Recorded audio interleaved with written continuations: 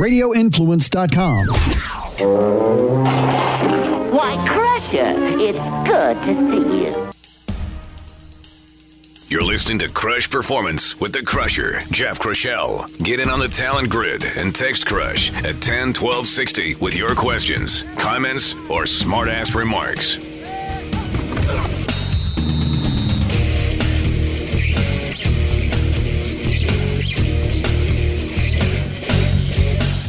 And welcome to Crush Performance, everybody. Jeff Crushell here. Hey, we're your weekly source for performance information. Thanks for tuning in. I hope you've had a great week since we last talked. And if you're new to the show, hey, welcome. Glad you could join us. If you want to get in touch with us, please reach out. Crushperformance.com is the website. info@crushperformance is the email. Questions, comments, smart remarks. We love them all. We answer every single message we get. And as much as we like to get you guys thinking about things that you might not be thinking about, some of the notes you guys are sending in here are really getting us thinking about some cool things. If you need some help, we will work our darnest to find the answers and help you out.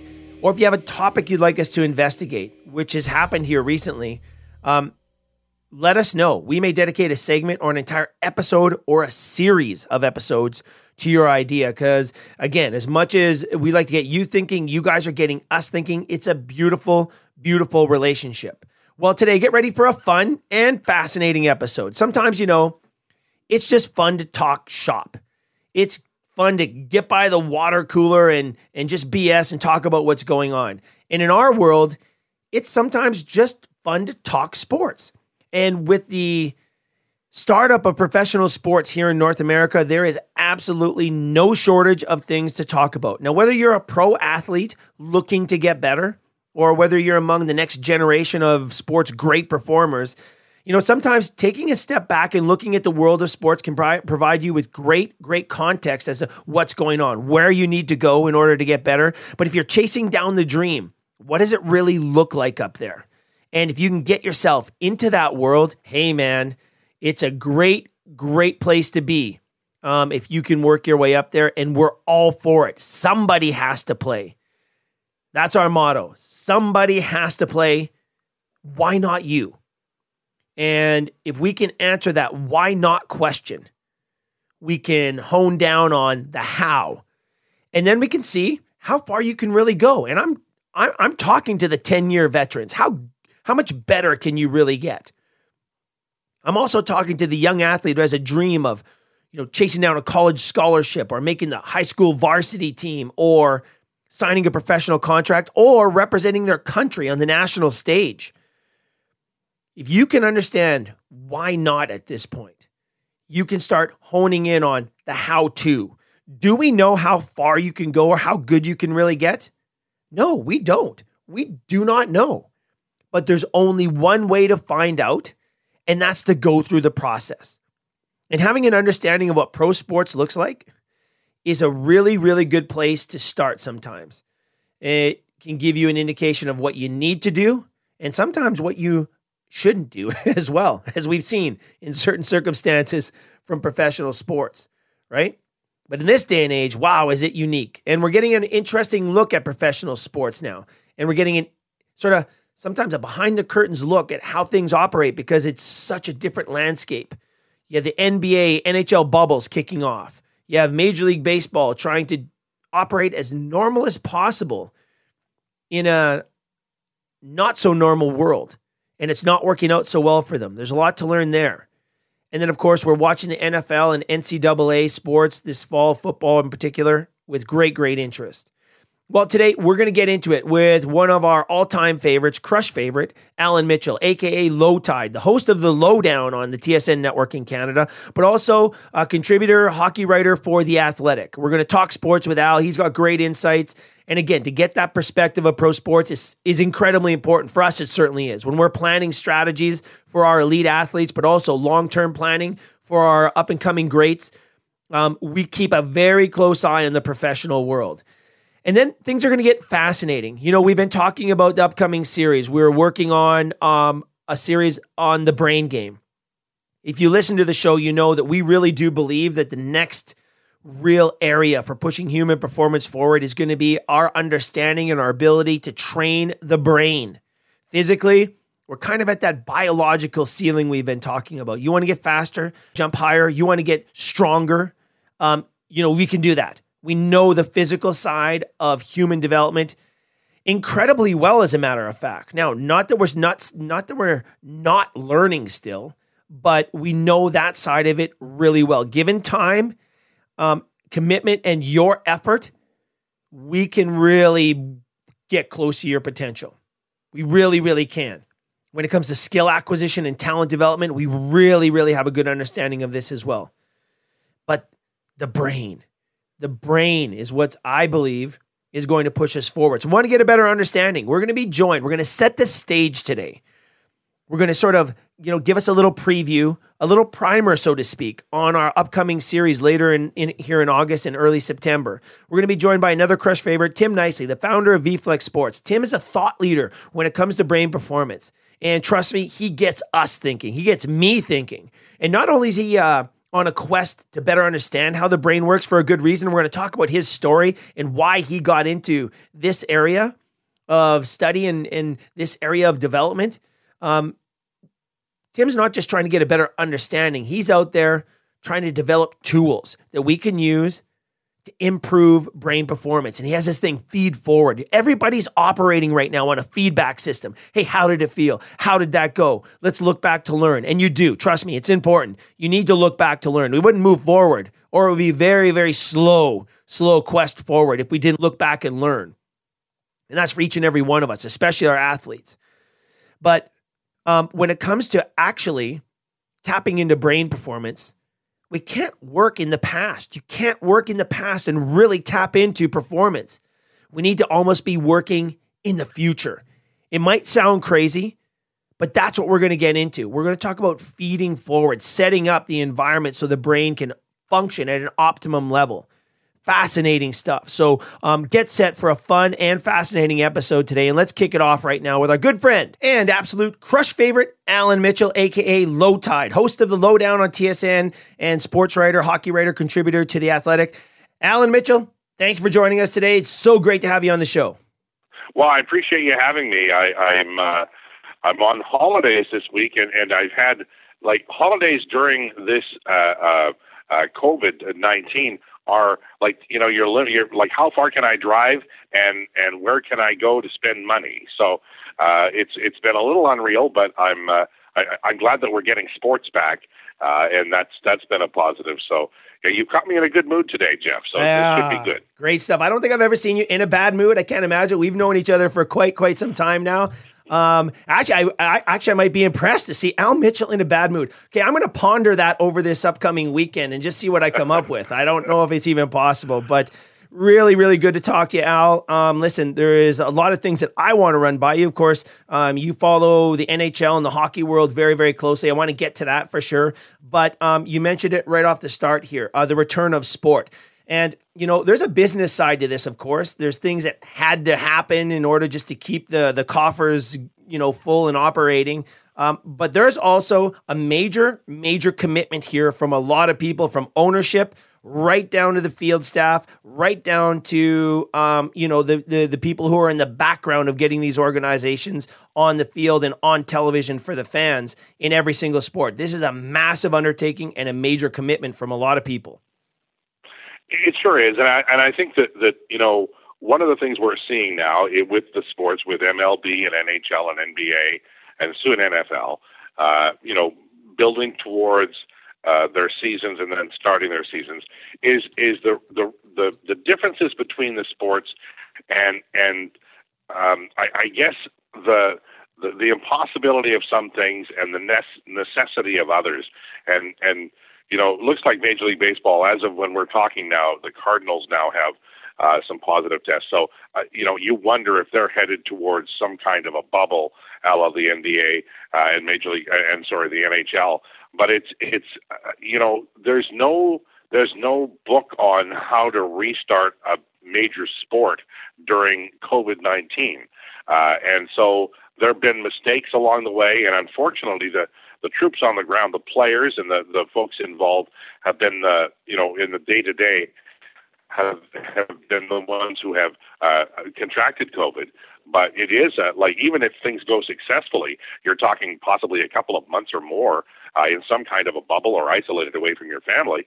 And there's real danger there. And there's real sacrifice from these people. Yeah, there certainly is. If you look at how the NHL has handled things, and I know it sounds like, again, this is sort of conjecture on my part, but it seems like the NHL and the NBA, and there was a lot of I guess maybe consulting between the leagues here as they all tried to get going. And of course, everybody was watching baseball in Taiwan and in Korea with great interest as they started really early. And then, of course, the Bundesliga and soccer in Europe.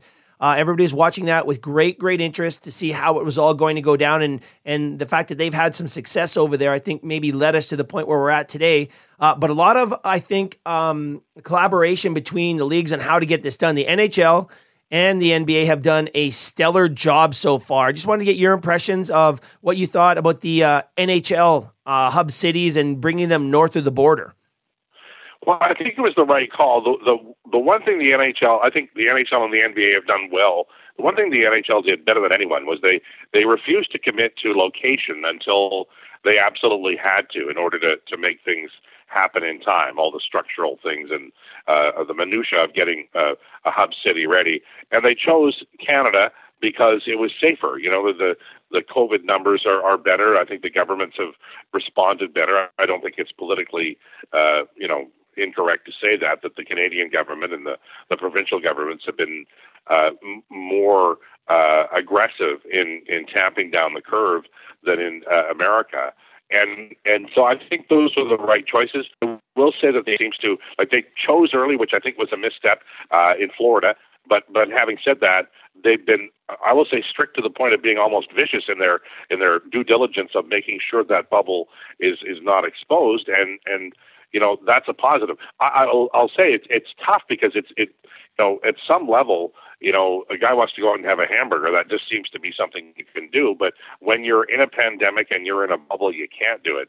I'd say I think the NHL has done the best so far because of their lateness of choosing their destination. But I'll give the NBA some credit too because it's tough to do, and they seem to be heading in a very good direction. Put it that way. Yeah, for sure. We're talking with Alan Mitchell. He is a contributor to The Athletic, looking at hockey. Also, the host of The Lowdown on the TSN network in Canada. Al, listen. When we look at the NHL bubble, it's been real cool, and I wasn't sure what it was going to look like. But I like how they've, in Edmonton and Toronto, how they've done up the stadiums, absent of fans, to make it look like a major event. I like the look of it, Alan. We'd like to see fans there, of course, but what are your first impressions of the environment they have the players in right now?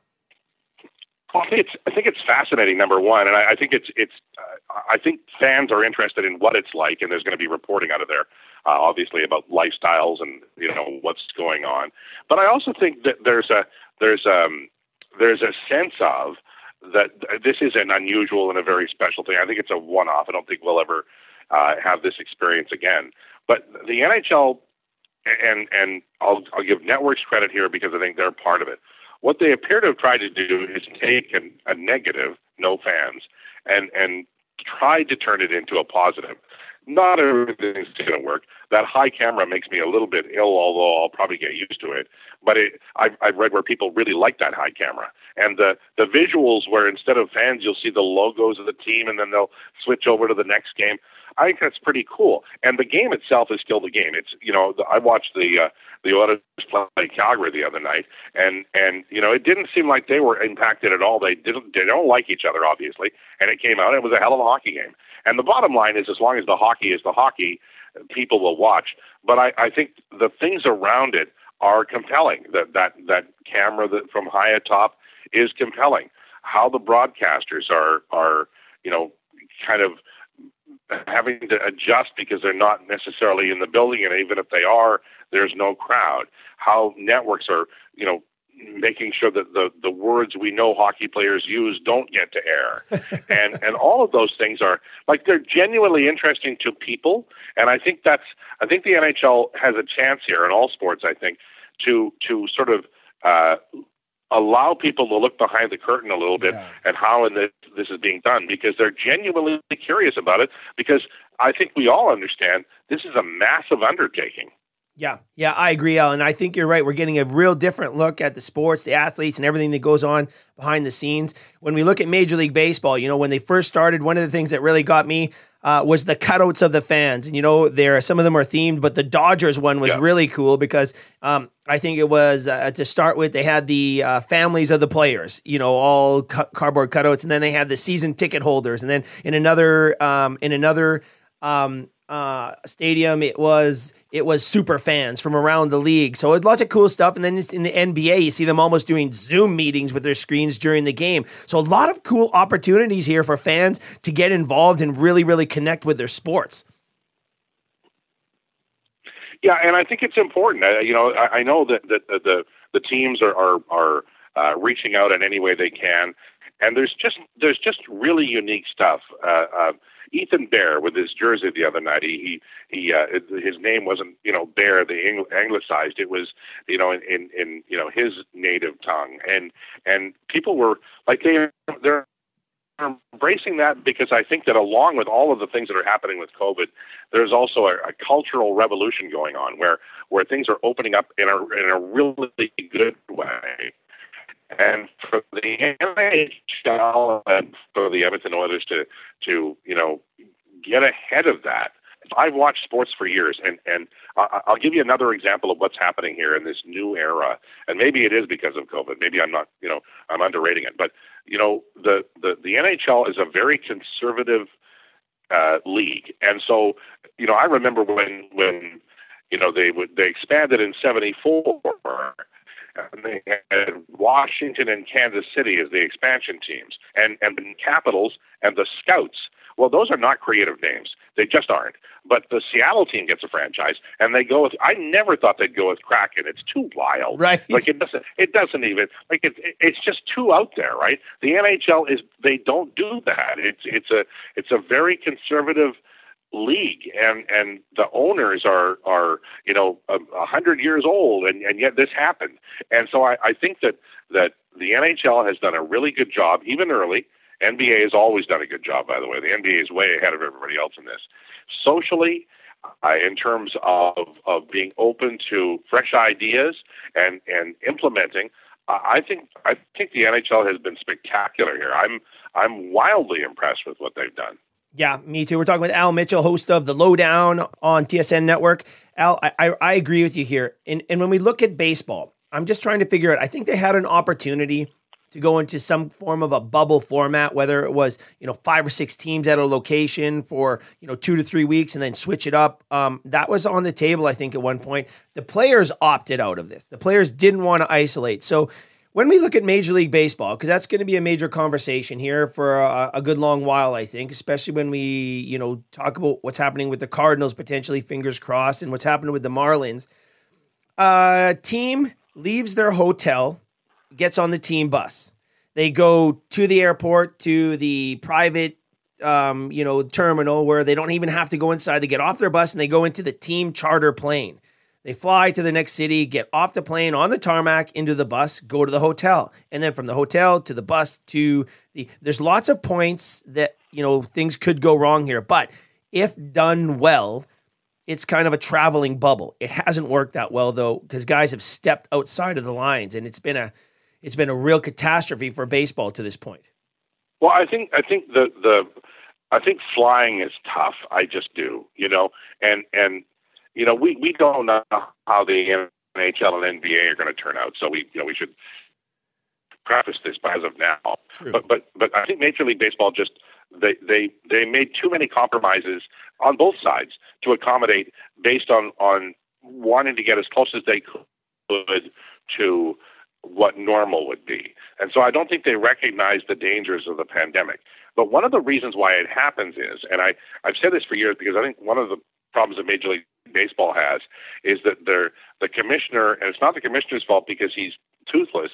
It's there's not enough. The commissioner needs to be, as in the NBA and the NHL, have enough power to tell the owners, what they should do, and have the owners listen to them. Because in baseball, and this goes back to Kennesaw Mountain Landis. The only time owners and players really look to somebody with a strong sense of authority is when they're really in peril. And maybe Major League Baseball, I don't think they are, but maybe this will be a turning point. But I don't think either side had anybody telling them what to do, whereas in the NHL, I think Gary probably bullied a little bit and got a compromise that he thought could work, and it'll work best for the league. And I think the same thing happened in the NBA. Yeah, it's a big, big machine, isn't it, Al? And then, let's take a look at the Blue Jays, for example, who are basically Major League Baseball hobos, the homeless of Major League Baseball. They're not allowed to come into Canada for very good reason, of course, and I think we're seeing that now. And, Canada made an executive decision there. There is somebody making a decision, because it's not that we don't want baseball in Canada. It's just logistically, the way MLB was going to operate, it wasn't possible to keep everybody safe. So the Blue Jays are sent down south of the border, potentially looking at Dunedin, their spring training home, as a possible location to play home games. But with the spike in COVID cases in Florida, not a good idea. So they tried to pair up with Pittsburgh, didn't work. They had their home opener in Washington, which was bizarre. They're trying to hang their hat at the AAA Stadium in Buffalo. Just need some upgrades. They're working on that. Hopefully they get a home. But how difficult is this going to be on top of all the other difficulties for the Blue Jays? Well, I remember, I'll compare it to when, and you'll remember this, when the Expos were undermined in Montreal, basically, orphans for, whatever, half a season. I can't recall. They played in Cuba. They played, they were living out of suitcases. And I remember the players' time afterwards, they were saying about what, not only was it difficult, you got to play a ball game. It's not like this isn't playing snap at home with your kids. This is difficult to do. And I'm really not sure what, your day to day is like, it wears on players. And for the Blue Jays, now look, there's some positives here. They may end up, because they're, it's a young group, and they may end up bonding in a way that 3-4 years from now really benefits. But on the face of it, it has to be very different. I watched the Washington series, and it was funny because, give the Nationals credit. They're playing a game where the cheers are louder for the Jays than they are for the Nationals, even though it's in their own home park. But it's not the same. And they went into Washington, and they lost one of three, I believe. They won one of three. Then they won the first two, but then they lose the last two of that series. And look, I think they're probably a 500 team, maybe a little under, maybe a little older or over. But the difficulty that's added because there's uncertainty has to wear on them, and that will impact as the season goes on. It's early days now, but if you're Sunday and you're worried about doing your laundry and you're a Major League Baseball player, then you've got other concerns that you normally wouldn't have. Yeah, we're talking with Al Mitchell, contributor to The Athletic and host of The Lowdown on TSN Network out of Edmonton. Al, I agree with you. And you said something I think really special there, and something that I'm watching for personally, is this young group coming together in adversity just to get it done. I mean, there's nothing to lose. Everybody's in tough times. I think you're onto something there, and I'm watching with great interest to see how these guys persevere through these hard times, because it's not difficult, or it is I should say, it's very, very difficult not to have a home field, a place to hang your hat regularly, where everybody is, you have your routine when you're at home. And, when we look back to 2019, Major League teams, the winning percentage in Major League teams was .529. So 52.9% of the time, home team won in their stadium. If you go back the last 5 years, in the NBA, it's 58.3, the NFL 56.1, MLB 53.4 as home field advantage. So there is something to be said for that. I am wondering, though, if what you said is going to trump those numbers here. I would be really fired up to see that. Well, and that's the great thing about youth, that when you've got a veteran team, you sort of know what you're going to get, and you're hoping nobody gets hurt. This young team, I was watching the other day, and he ended up getting rocked a little bit afterwards. But this Nate Pearson kid, he comes out and he throws 2 darts I don't know if it was 100, but it was damn close if it wasn't. And then he throws a couple of pitches wide, and then he throws a hook. And if you take the two fastballs at the beginning of the at bat, and then the off-speed pitch at the end, well, that's basically it. You can live 20 years in Major League Baseball, making a very good living, and maybe get yourself some Hall of Fame consideration if you can do those things in any at bat. And so if you're a Jays fan, if this guy can settle in by his third or fourth start, he might be just chewing up Major League batters. That's how good he is. And there's excitement everywhere. The pitching staff looks much better. I've been watching the middle relief here. Hatch, I'm not familiar with all of these names, but the Jays have always been a team that can find pitching, and I think they found some here. And this Pearson kid is, if you're a Jays fan, my goodness, is he going to be something else? Yeah, they've got a couple other young kids. Actually, one of the young players they have coming up, and he's just sort of on the cusp. I think he had some arm issues last year, but Eric Perdino, he's a young kid from Brazil, came from one of our MLB academies in Brazil, but he's a fireballer too, but just beautiful, really professional, just a love of the game, this kid. He throws 96, 97 miles an hour. Which leads me to this. So they're throwing out these numbers when they talk about Nate Pearson, potentially the hardest pitcher in the history of Major League Baseball. And they're throwing out numbers like 110 miles an hour. Chapman, of course, holds the record for the hardest recorded pitch at 105.6. They're talking about 110. And I was talking to the guys yesterday about this, and I'm saying, this reminds me of a documentary I saw on the atomic bomb era. And I remember one of the scientists, I'm going to go back and try to find this, but I remember one of the scientists saying, when we look back on this era, everybody was excited at the potential of atomic energy. It got, of course, moved into a military style as a weapon, but which was unfortunate, when you're talking to the scientists that came up with this. And he goes, everybody was sitting there wondering and looking if we could, and nobody asked if we should. And when I look at Nate Pearson and, the number of injuries related to velocity, is anybody saying, should we?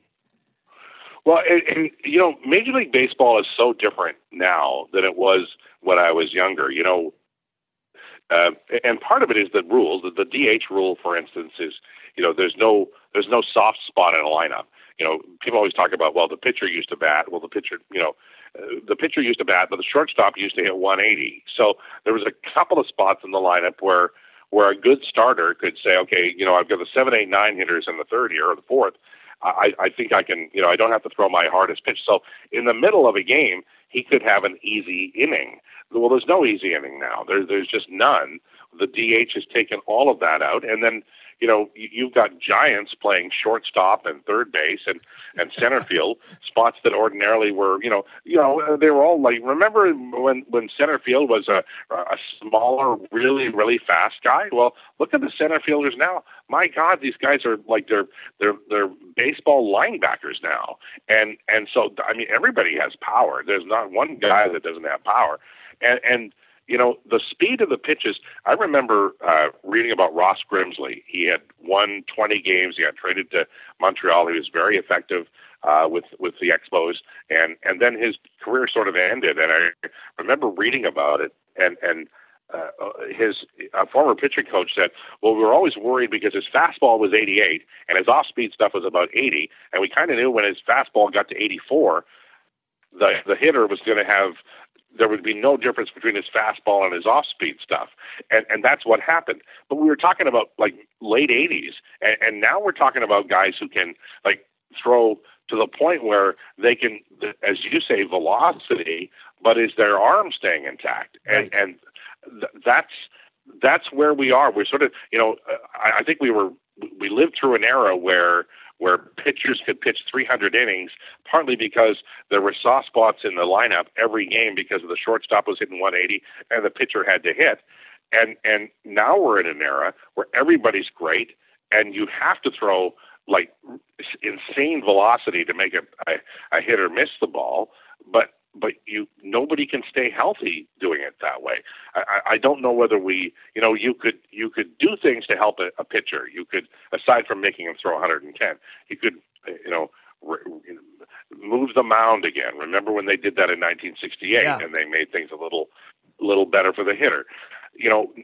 Baseball now is you and I have talked about this before, about how much money baseball loses every year due to injury. Well, as we get farther along in these,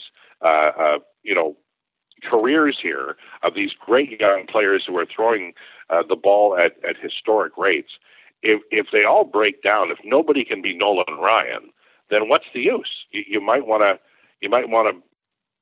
spend a little money figuring out what's the outer marker that you can have a pitcher throw and have that pitcher still be durable.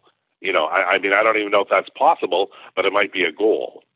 Yeah, I agree, Alan. I think you're onto something there. It's a big opportunity for an organization that gets this and understands it and has the wherewithal to follow through with actually maybe looking at lower velocities and really developing pitching skills to keep your staff healthy. I think there is a big opportunity that's just not being taken advantage of in baseball, Al. So, oh boy, interesting times. Well, as we head into the long weekend north of the border in Canada, Al, I really appreciate your time today. And as sport kicks off, is there anything in particular here you're watching over the next couple of weeks, whether we're talking the NBA or the NHL, of course, starting on Saturday, or whether it's Major League Baseball? Anything you're keeping your eye on now? Well, I've seen enough hockey to believe that nothing's really changed. They're still hammering each other, and the physical contact hasn't gone away. In baseball, there's not as much. Distancing is pretty easy in baseball, or at least mostly easy in baseball. When in the NBA and with the NFL, there's a lot of contact, and there's a lot of close contact, and there's not helmets or any of those things. So I'll be interested in seeing if the players themselves are less likely to engage physically. I think they'll just go play. Honestly, I do. I think they'll go play and let the chips fall where they may. But I wanted to see for hockey if there was any hesitation. There is none. These are well-tuned athletes, and they play the game flat out, and they expect the same of their opponent. But I will tell you that all of the sports we've mentioned today are just delightful to watch. I was watching a little NBA last night, and it's like it washes over you why we spend so much time watching these great athletes, and that's what they are. They're just spectacular athletes. And having been robbed of sports, I think that we'll all value it even more, if that's possible, when it does return and return successfully. And then the other thing that I hope for is no serious injury, and God forbid, no fatalities. These people are paying with risk to themselves and to their families, and for that, I hope that they're rewarded with good health through this entire time, and then long into the rest of their lives. Yeah, well said, Al. Well said for sure. Well, you've got me thinking about a few things to watch here as well, and of course, we're going to keep our eye this fall on the NFL and NCAA sports as that comes around, but we'll talk about that another day. Al, thank you so much for your time today. Have a great long weekend, and onwards, my good friend. We've got some sports to watch. I cannot wait, Jeff. Thanks for having me. And there you go, everybody. Alan Mitchell, a.k.a. Low Tide from the Lowdown on TSN, contributor and sports writer for The Athletic. There you go. It's just sometimes fun to talk sports. But it also can give you great perspective as to what's going on in professional sports, whether you're a fan, whether you're a pro athlete looking to get better, or whether you're dreaming of one day playing at that level. It's sometimes, and it is actually really important to understand what's going on up there. And of course, it's just fun. It's fun to talk. Whether you're a big fan of sports or not, sometimes it's really fun just to get away and talk sports. Because at the end of the day, as serious as it is for everybody that's in there, and for me included, it's a great escape. It's a great escape from the realities and sometimes the harsh realities of the world we live in. And that's why, I'm so glad that pro sports is back in this COVID environment. I'm glad for the young athletes who can't play right now and aren't playing right now. They can watch their heroes and the pros play and, dream of being there one day.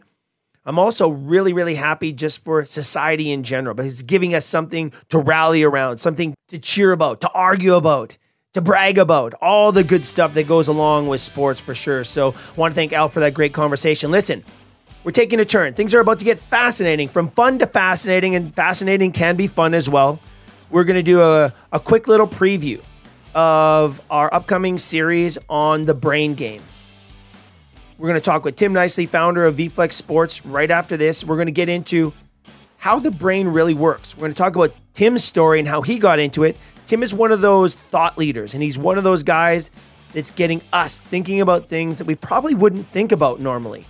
And that's why we're going to get together with Tim right after this to set the stage for the fascinating conversation of how the brain works and why we believe the future of human performance lies in each and every one of us. So stick around as we set the stage for our upcoming series on the brain game right after this on Crush Performance.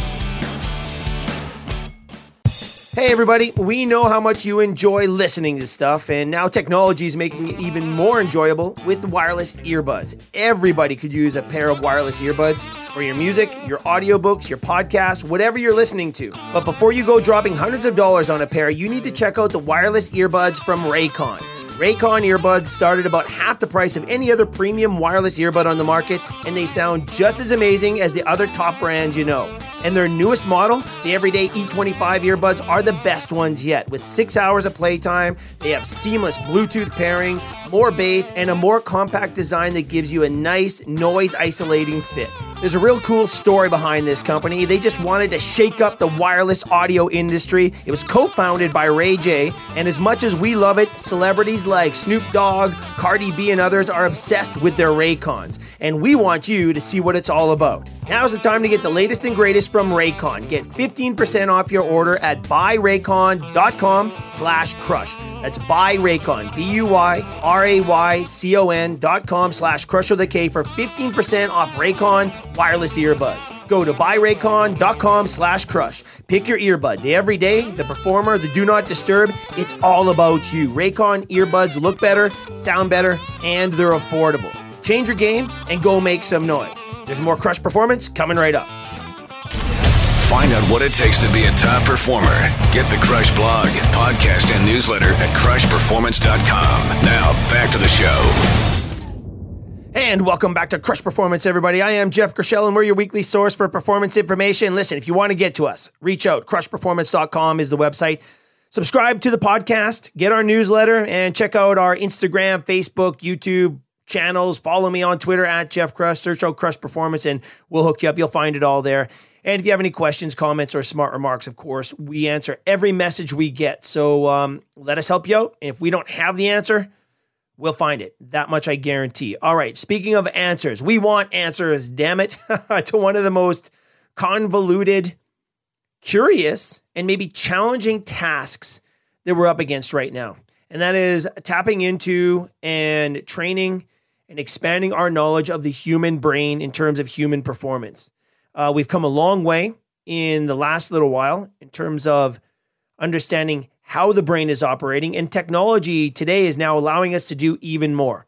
But we're still at the very, very forefront of our understanding of how to properly train the brain, or at least get it to a point where we're maximizing its performance for the best outcomes possible.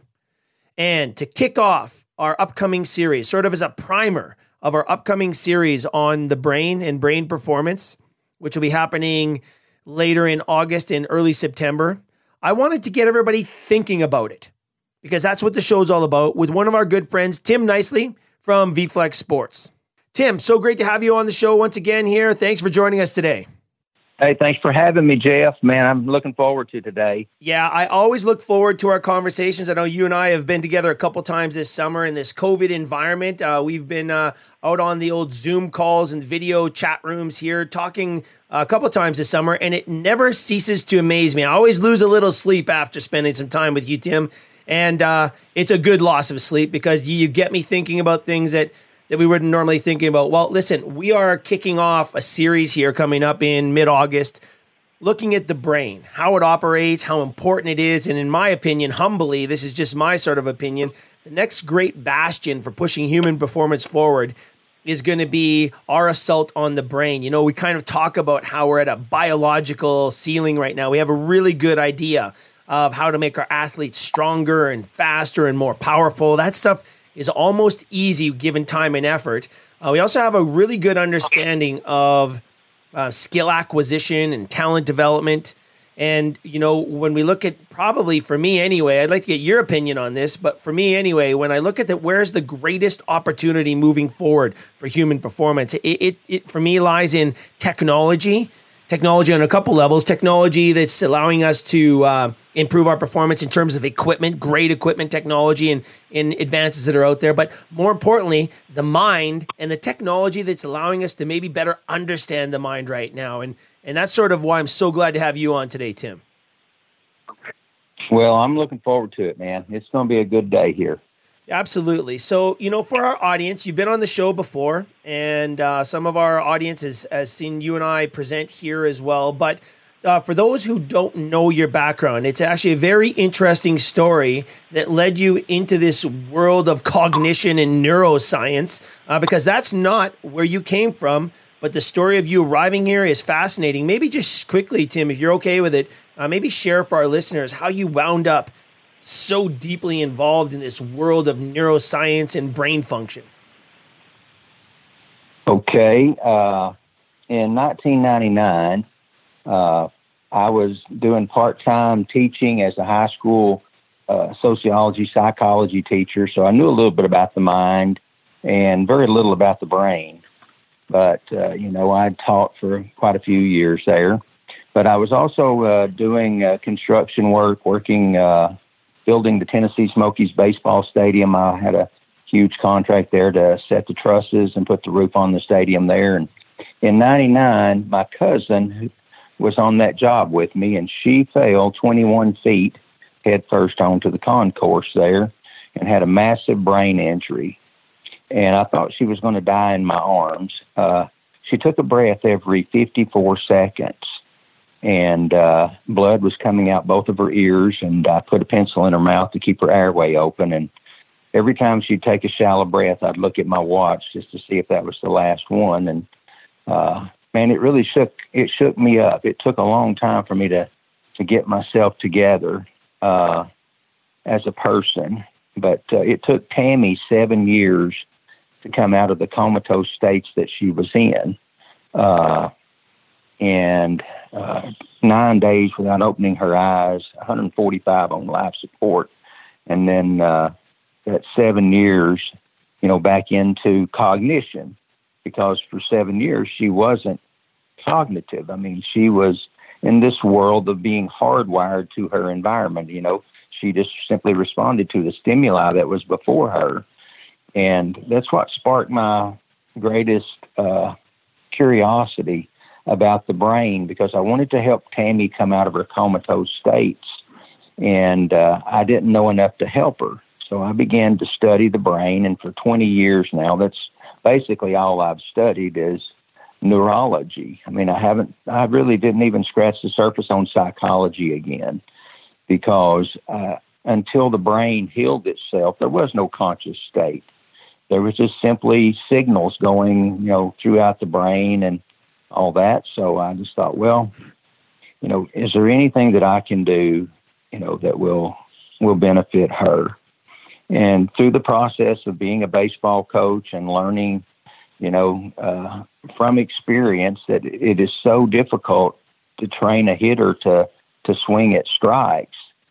You know, I've just say I had an epiphany, you know, from studying all of this brain information and all these researches for years. And I ended up filing for 2 patents in baseball and softball, and filed for a patent in golf, or 4 patents in golf, 1 in football, 1 in soccer, 1 in basketball. And I hold all those patents now. but they're all brain related to performance.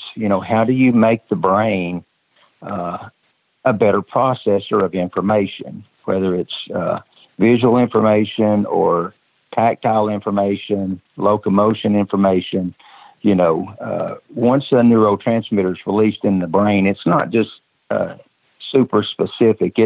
It can actually be used in a lot of different ways, depending on how it's uptake into the system. So the trick for me was just simply being cognizant of what my surroundings were, and the information that I had taken in, making me no expert at all, as far as there are no basic experts in my field as far as I can read or understand. I know there's neurological experts, et cetera, but when you talk about creating a neurological strike zone inside the brain, or creating this enhanced space inside the brain, it all comes back to that hardwired system that I was observing for Tammy when she had fallen, which was there was something in there that was doing its job with no consciousness at all.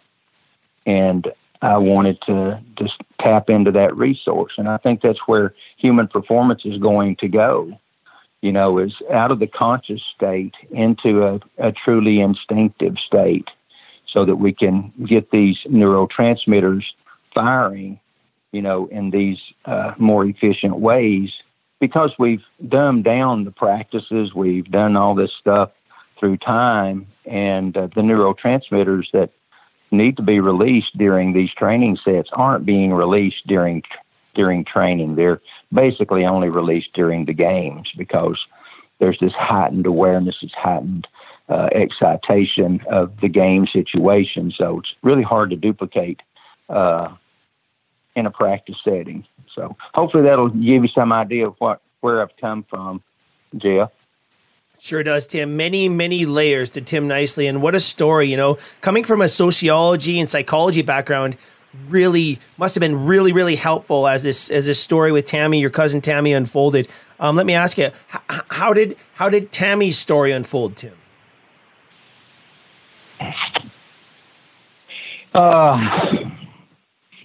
Well, she's in a wheelchair right now, and she lost her sight in one eye. She lost her sense of taste. She lost her sense of smell, and she's never, now that she's back to a conscious person, she still has her bubbly personality. She has some memory issues, but I think we all do a little bit. But, her experience with these sensory, the incoming sensory information, just like taste, she can't experience a good meal. She can't experience a good smell, a fragrance that's beautiful like a rose. She can't experience that. And in the one eye that she went blind in, she didn't have an eye injury. She had a brain injury. So therefore, I thought, hey, we don't see with our eyes, we see with our brain. And, Tammy, she's got good spirits, and she's lived 20 years now. Her life expectancy was 8 years with the fall that she had. And thanks to the grace of God, she's lived 20 years with us now. And we're excited to have her. She's been an inspiration to me, and I continue to run ideas past her, and she says, well, I don't remember any of this stuff. And I said, that's okay. I do. I've kept notes the whole time.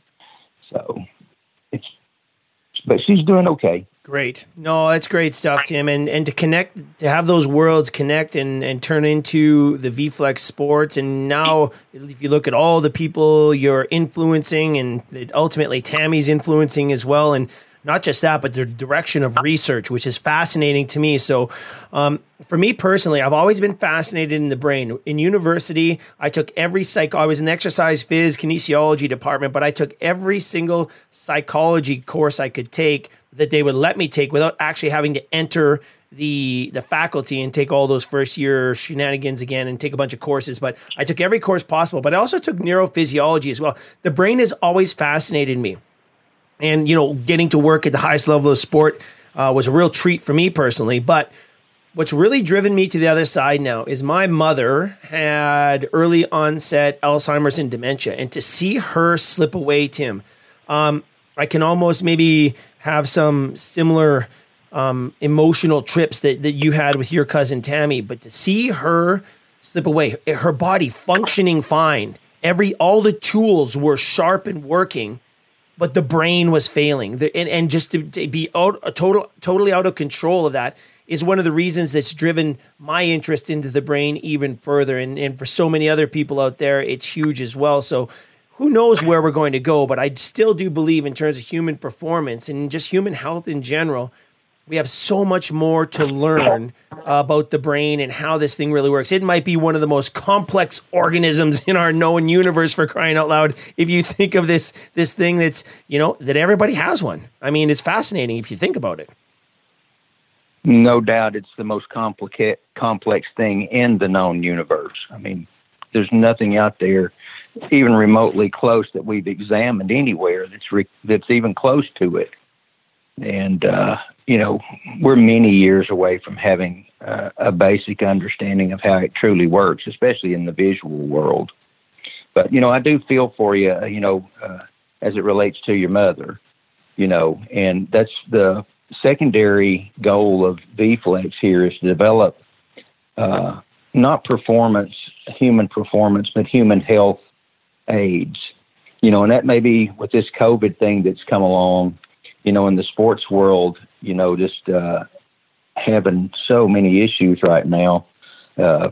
We're in the middle of developing just health exercises for special needs kids in school, elderly, you name it. Because, to be honest with you, I mean, we've tried for years, and being in the psychology and having the psychology background, I've looked at all of the ways that we've tried to exercise the mind.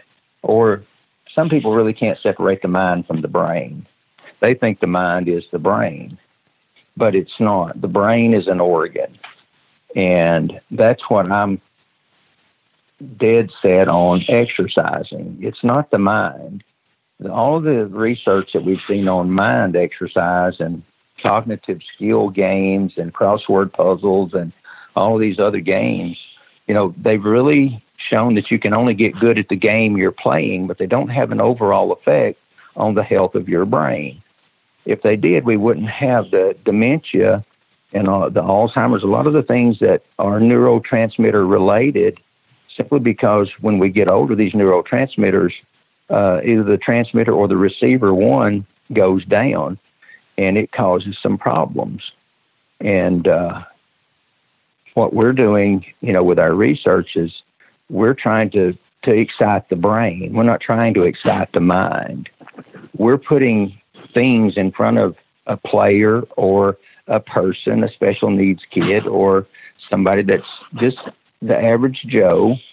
And when they look at our devices, say they were in a semi-comatose state, and they were looking at one of our devices, their brain would be firing specific sequences of spatial information, trying to help them understand electrically that something is occurring, that the brain has to pay attention as long as their eyes are open.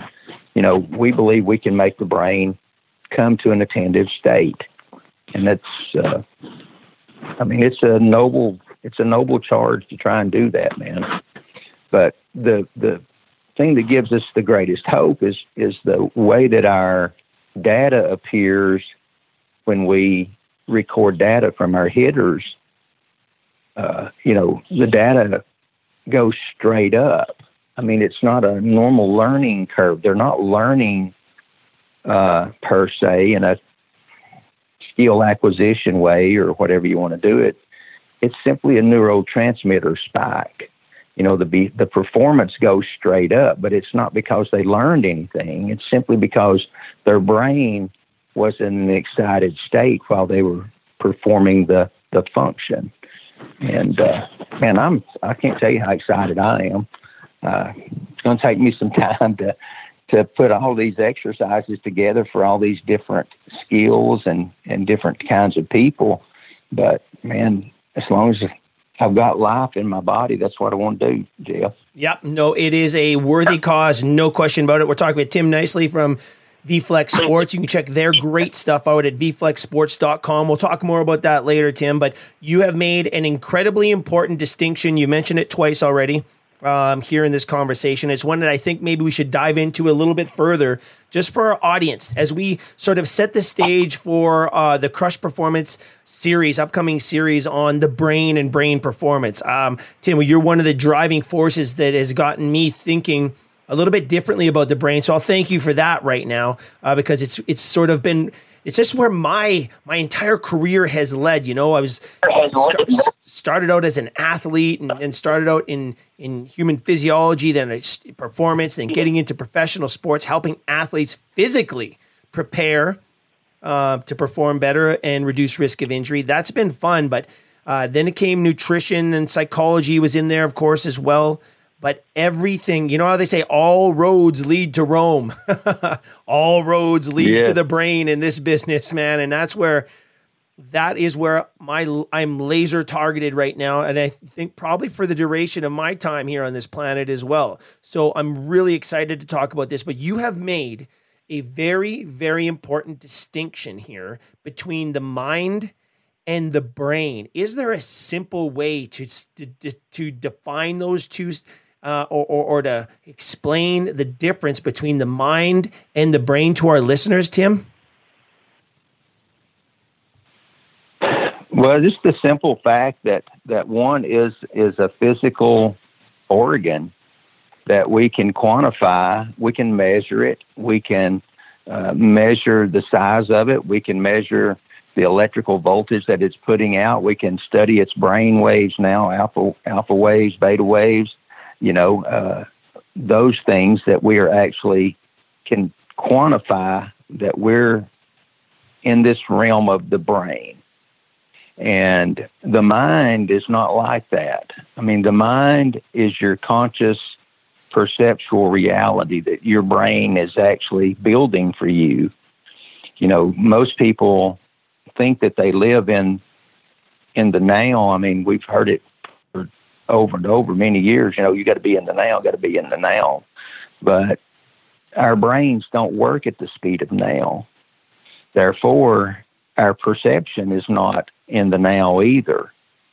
So we do know how fast electrical impulses fire in the brain, and therefore we can build these interpretations or understandings of perceptions of speed and space and time and the delays that we have, simply because the brain has its limits, as we understand.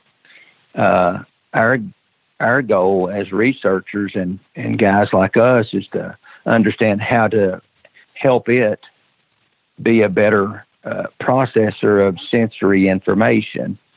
And, but, simply put, the brain is an organ, something you can quantify. The mind, there's no way to consciously or to scientifically quantify, what one person's mind is. Where is the seat of the soul, per se? And it's just not been found yet. Yeah. There's no way to measure it, no way to study it. I mean, we've tried. Psychology tries to do it because I'm like you. I took all kind of psychology classes. I loved it, man. Minored in it. But I didn't understand when I was in college that psychology isn't true science. There's nothing you can't observe a thought. I mean, although they're trying right now. I mean, you can see these little electrons firing in the brain, or electrodes firing in the brain, that they mimic thoughts. But, you know, I'm just going to stick to the hard science for me. I'm going to produce something in front of that brain. We're going to have to go in through the eyes. I mean, I don't like going in through the body. I mean, there's too much that can go wrong when you try to go in through a feedback system, you know, where the brain is trying to fine tune what it's feeling. You know, it's using more than one sense, you might say. Therefore, I'm just simply trying to do the feed forward, which is affect the information before it touches the eye, you know, and that's a feed forward system.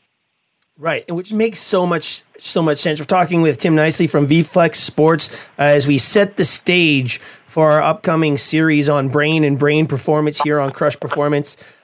Tim, you know, this is exactly what I'm talking about. You know, we're starting to get an understanding and even just maybe an overall acceptance of training, how we're training, but then how the body and brain actually work together. I mean, it's a body-brain relationship. There's no question about it. You know, I sit down when I start working with an organization or even an athlete, and when they're ready for the conversation, you know, we just talk about the ability to concentrate, staying on task, all these things that are important for performance outcomes, but starting to understand that body-brain relationship is really important. So, you know, I kind of tell a little story about, you know, when we really look at our bodies and our ability to perform in our environments, whether we go back, you know, 1 million years when we first started walking on 2 feet, or whether we look at what's going to be happening in the future, the body is a tool that our brain uses to get things done. And the information getting to the brain will largely determine how we respond in terms of our physical actions. Does that resonate with you? Yes. It does. Keep talking. You're on the right track. Yeah. And so what we've been doing up until now, and again, this will be the question, I guess, right now. What we've been doing up until now is, you know, with all the types of training, the type of coaching strategies that we have, and people are getting onto this now. So it's a very, very exciting time for the world of sport and human performance, because we're starting to talk about this. We're starting to think about this. But up until now, training and training protocols have almost been backwards. We've almost been going at it the wrong direction, because it's really maybe the only thing we understood.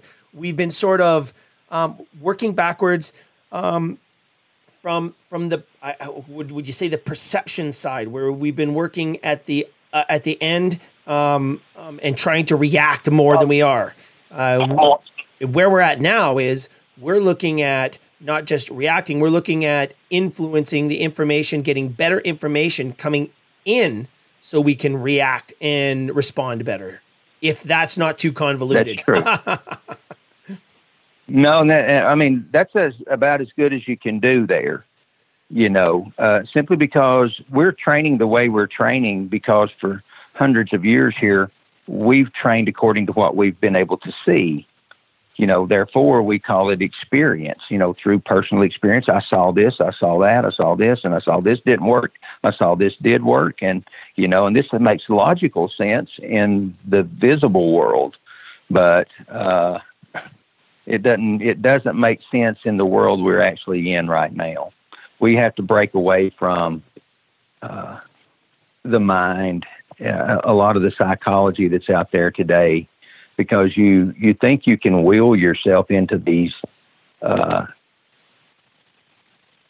don't know, flow states, I guess you might say, Jeff. Yep. But you know, when we're talking about changing the information that goes in through the eyes, you know, that's why my devices sit in front of hitters, sit in front of basketball players, they sit in front of quarterbacks, they sit in front of golfers, so that when they look into space where your perceptions are going to come from, that space has to be a high resolution space. It has to be a high definition space if you want something to change, because when we look into natural space right now, it's just simply a low resolution entity in our brain, because the brain is using the least amount of energy to do everything. Therefore, the images that it sees, the space that it's making for us to live in this three-dimensional world that we see or perceive, it's a low-resolution space. So if I want to enhance performance, if I want to take a guy that makes can only make 25 free throws in a row, he can't break that habit in his brain. There's this neurotransmitter let down at 25 foul shots. Well, if I change what that space looks like to him prior to that shot, then we should see an uptake, in performance. We should see him gradually and continually getting from 25 to 30 to 35 to 40 to 50. And you'll find his maximum peak there much faster than if you just try to do it naturally. But you have to be able to prompt that feed forward information and pump it into the brain for him, because he can't do it mentally. You can't mentally alter space. You can't mentally make a high-resolution space in front of you. Right. It has to be prompted with some type of device. Interesting, and I love this concept. This is a really good definition as well, a really good differentiator, I guess, between, again, two thought processes. Feed forward is what you're talking about, and what we've been working on up till now for the large part of our coaching strategies and development is the feedback system. It's reactive. It's post. It's post. Feel. Yeah. Feel, and feel some more. Yeah. And keep feeling until you feel it, man. You got to feel it. You know what you're feeling, don't you? Yeah. Well, I mean, when we talk in the brain sense, space that we're trying to manipulate neuroelectrically, it has no learnable property. Space is such a low resolution thing that it has you can't feel space. It's kind of like trying to taste water. Water is colorless, odorless, and tasteless. It would do me no good to ask you, what water tastes like, because it doesn't have a tasteable property. And when you're talking about asking a kid to see the strike zone, or to visualize, or to mentally make a rectangle in your mind or something, you're asking the impossible, because it's not going to occur. But not because the mind can't do it. It's because space doesn't possess that property. You can't make it occur in the brain. It won't happen. You'll have a delusion or some type of hallucination of it, possibly, if you out there in that la-la land, but neurophysiologically, it ain't happening. You have to produce that image in front of the brain to make it do what you want it to do. Right, and that makes sense. And there are strategies we can use to help our athletes achieve that.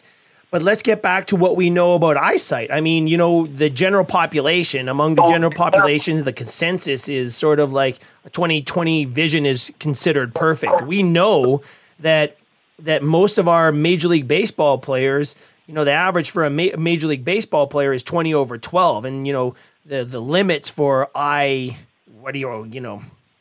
guess for vision is 20/8 eyesight. And so there's sort of a natural selection in effect right there.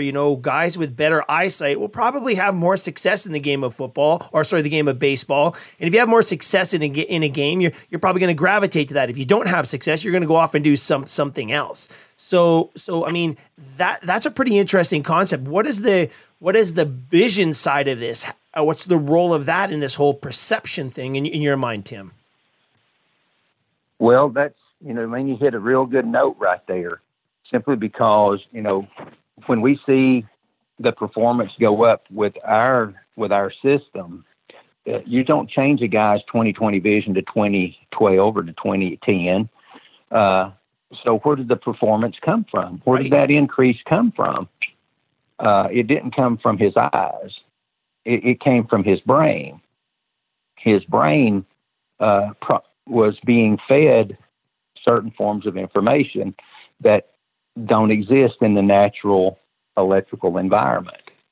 And that's what we're trying to express to people is, hey, you can get performance and you don't have to put a magnifying glass, in front of you to do it, but you do have to know how to handle the electromagnetic field that your brain is processing. And we just don't have that background in sports. I think the answers are going to come through physics more than they're going to come through anything. But on the vision side, I see some of this eye tracking stuff now. I saw, and I reached out to Driveline Baseball this week. We're going to work on some questions, because of the way they got their system set up to track a hitter's eyes and where the gaze is and where the tracking goes. When you look at just the natural visual field, you got 180 degrees of peripheral vision. You see motion and color within that peripheral space. And only about 3% of your total field is your central vision. I mean, it's a tiny, tiny area that you're actually processing. Scientists have proven 98% of what goes in through the eyes never registers in the brain. We overlook 98% of the information that's there. So, I mean, it's really a tricky, slippery slope, you might say. But when you look at all these tracking mechanisms, I think the tracker's already built into the peripheral vision. There's 300 million more neurons in your periphery than in your central vision. So I just don't know that it's something that has much value in tracking, to be honest with you. No, and that makes sense, Tim. We'll see. Yeah. I mean, I don't want to discard it before I know a whole lot more about it. That's why I reached out to them, because I said, hey, this is a good learning opportunity for me, because it's a technology that might teach me something, because I'm not going to look at it the way they look at it. Right. I'm looking at it through a feed forward lens, and they're looking at it through a feedback lens. And there's no way we could come up with the same questions, same answers, or same hypotheses, to be honest with you. Right. And that's how science moves forward, though. This collaboration could be really important. And some of the original eye tracking actually happened at University of Calgary by a scientist named Joan Vickers, who you might be familiar with, who sort of coined the phrase the quiet eye. And she started out with great questions as well. But that was really sort of the first time that we had data, tracking data. What are athletes actually looking at, like in terms of their vision, when they're competing in sport? And what she set out to do is, what is the difference between our high-performing athletes and an average performer or a below-average performer? And there were some significant findings there that actually stirred on an entire industry in the vision performance world for sure, but also in the brain performance. So some interesting stuff. I can't wait to see what comes out of this, Tim. And one of the things that might be really interesting for our listeners here as we sort of wrap this up here is, our conversation, and this might help people understand and bring it all together, is the great conversation we had on Pete Caliendo's show not too long ago on his YouTube channel, where we were talking about the use and the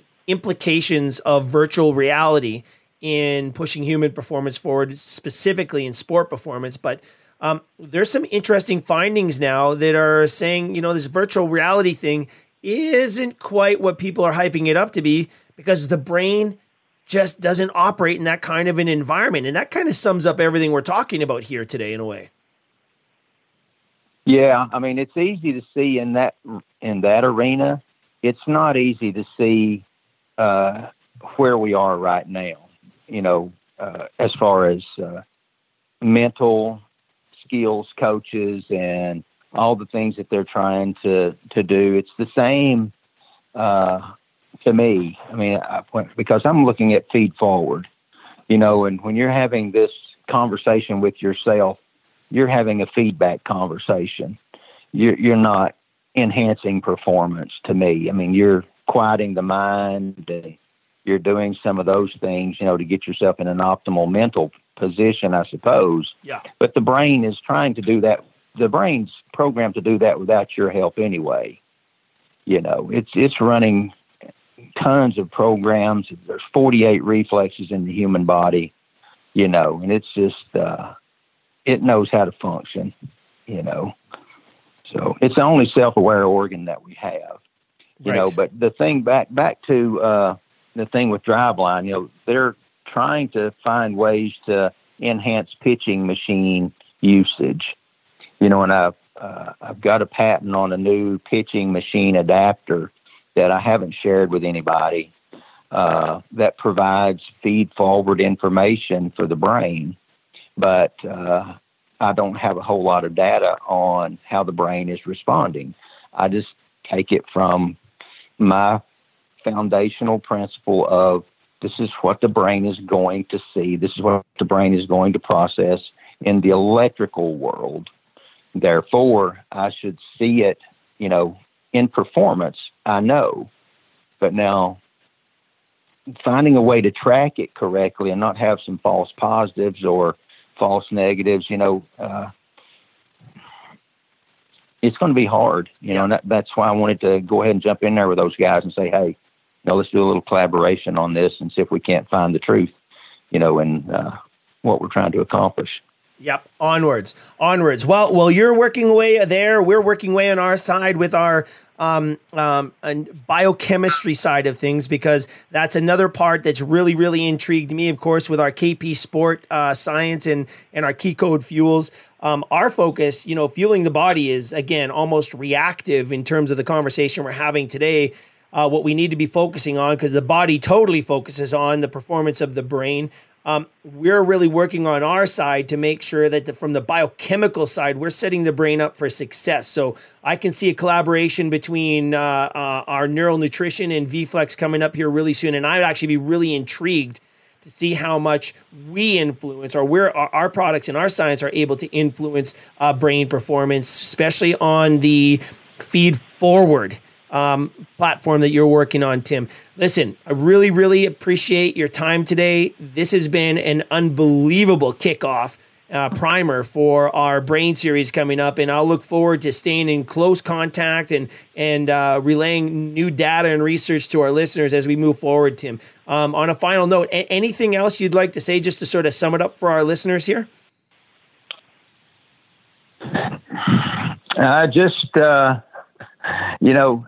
Be careful, walk softly out there, and always try to learn, man. Don't, it's like, I might've mentioned on Pete's show, two types of people, out here that I've encountered. One is, people that are too smart to learn and those that are too dumb to learn. And, I'll just advise everybody, the brain is so complex. There are no experts.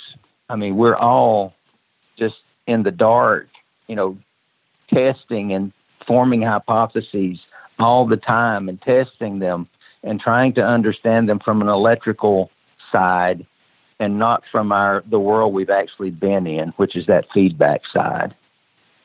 You'll see the feedback. I mean, the body will give itself great feedback. You'll see performance go up if you get it right. If you get it wrong, you'll be right where you are. Right. Excellent stuff. All right. I appreciate the opportunity, Jeff. Man, I tell you what, there aren't a whole lot of people that will tackle the brain, but I'm really not afraid of it. I've been in it 20 years now. I've read hundreds, if not thousands, of research, and there aren't a handful in the whole world that are actually, in my opinion, testing the brain correctly, testing the eyes correctly. They're unaware of the depth of the electromagnetic field. And we're just, we've got a good starting point here, Jeff, and I want to keep this relationship going. I want to find the better questions and just move forward, man. Yeah, absolutely. Something that always resonates in my mind when we start talking about science and discovery is a great note that I saw about Thomas Edison when he was working on the light bulb. It was a reporter interviewing him when he finally broke through and the incandescent light bulb was now available for everybody. The reporter that he was interviewing him was trying to stir the pot a little bit and said, well, listen, man, you failed 10,000 times. You had 10,000 tries, man. What the heck? I mean, it doesn't seem like a lot of success. And Edison just calmly, with unbelievable confidence and charisma, simply said, no. When we look back at our work and everything that we did, we don't look back and say we failed 10,000 times. It says we discovered 10,000 ways not to do it. So onwards, my good man. We're at the very beginning of that trip. I have a funny feeling here. Yes, we're there, man. We sure are. We're at the cusp of discovering electricity in the brain. That's where we are, Jeff. And therefore, I tell people all the time, we're going to probably have 5,000 products come off of the intellectual property of VFlex, simply because it is just a means to the end of where we're trying to get to. So it's pretty cool, man. Yep. It's going to be a lot of fun. Yeah, it is going to be a lot of fun with implications well beyond sport. Tim Nicely, thank you so much. Hey, stay safe out there, and we'll look forward to talking again soon. Yep. Good luck, Jeff.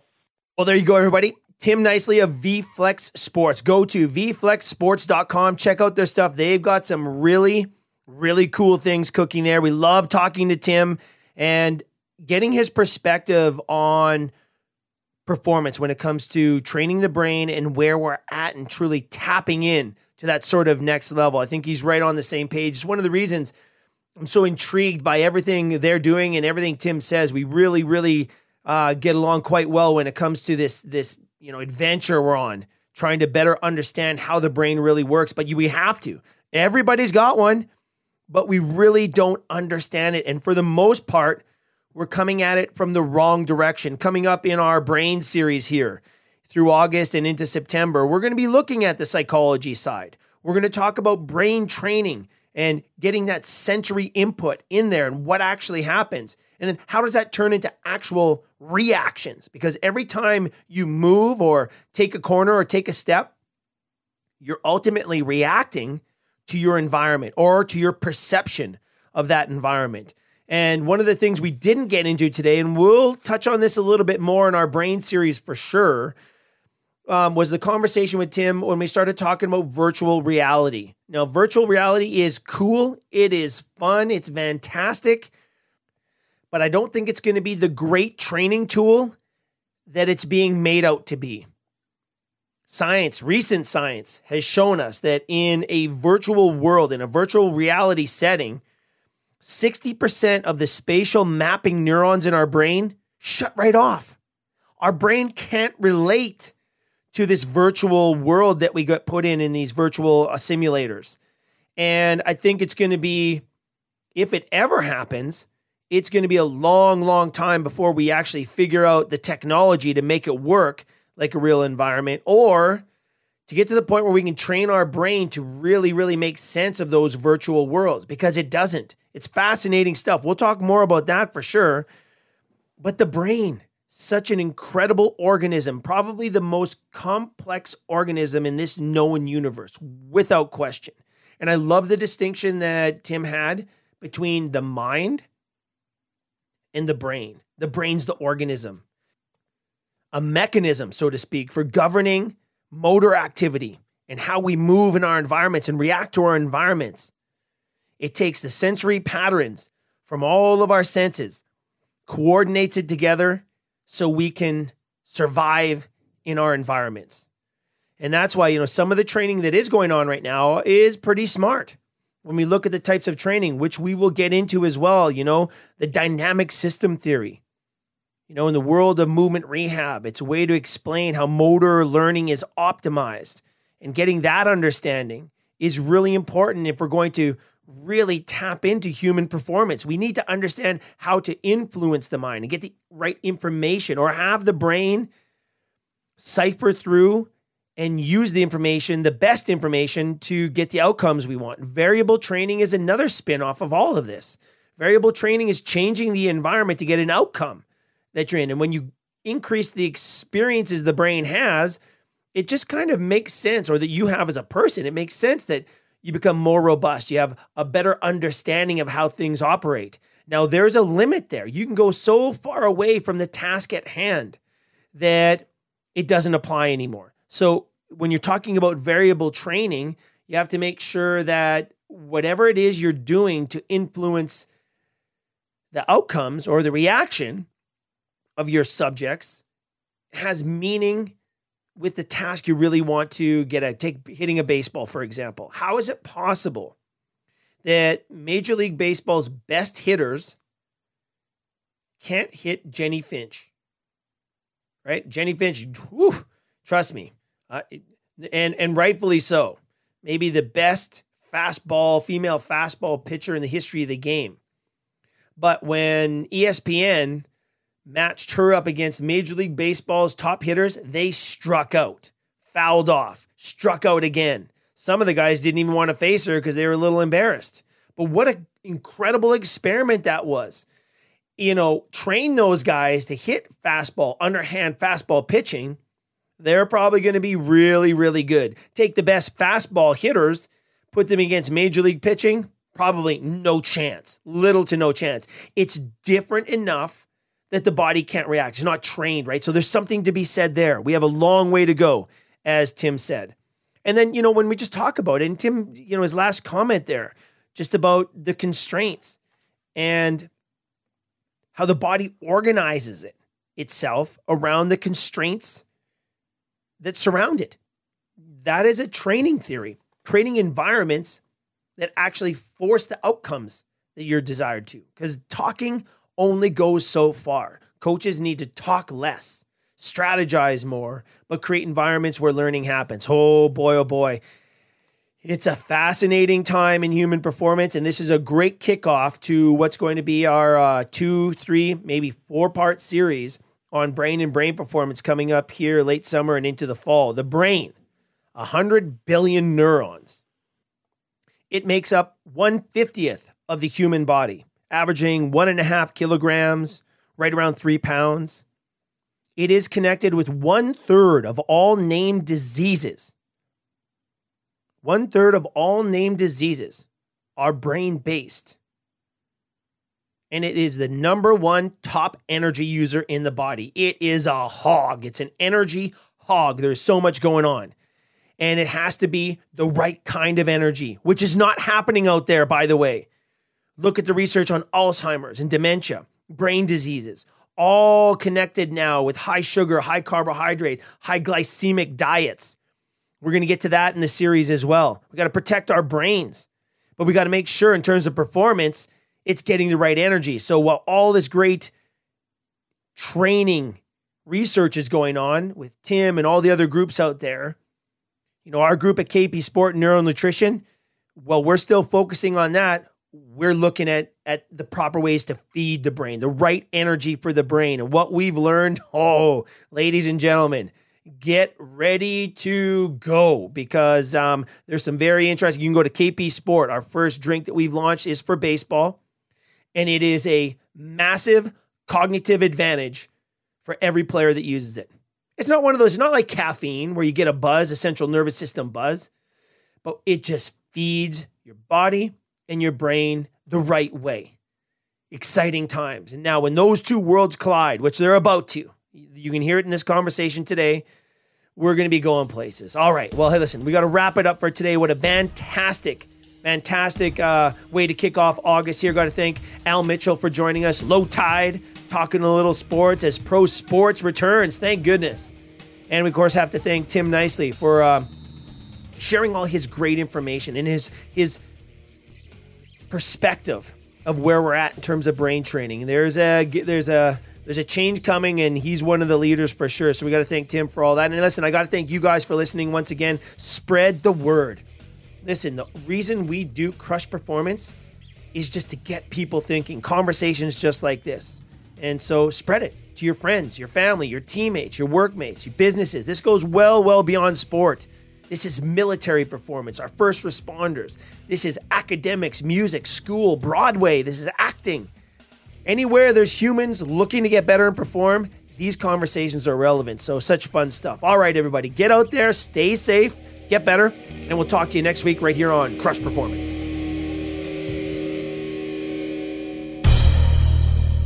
Goodbye now. Don't forget to ride.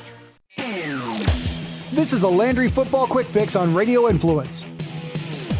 My hope is, as I look at the baseball environment and I see, again, a sport without a bubble, but a heavy dose of testing, that is a combination that's going to only increase your chances of getting more positive tests. And what will you do when that happens? Put them in quarantine, put them on a COVID list, which you can go on a COVID list now if you're just exposed to it. Well, if you can't practice, you can't play in a smaller roster.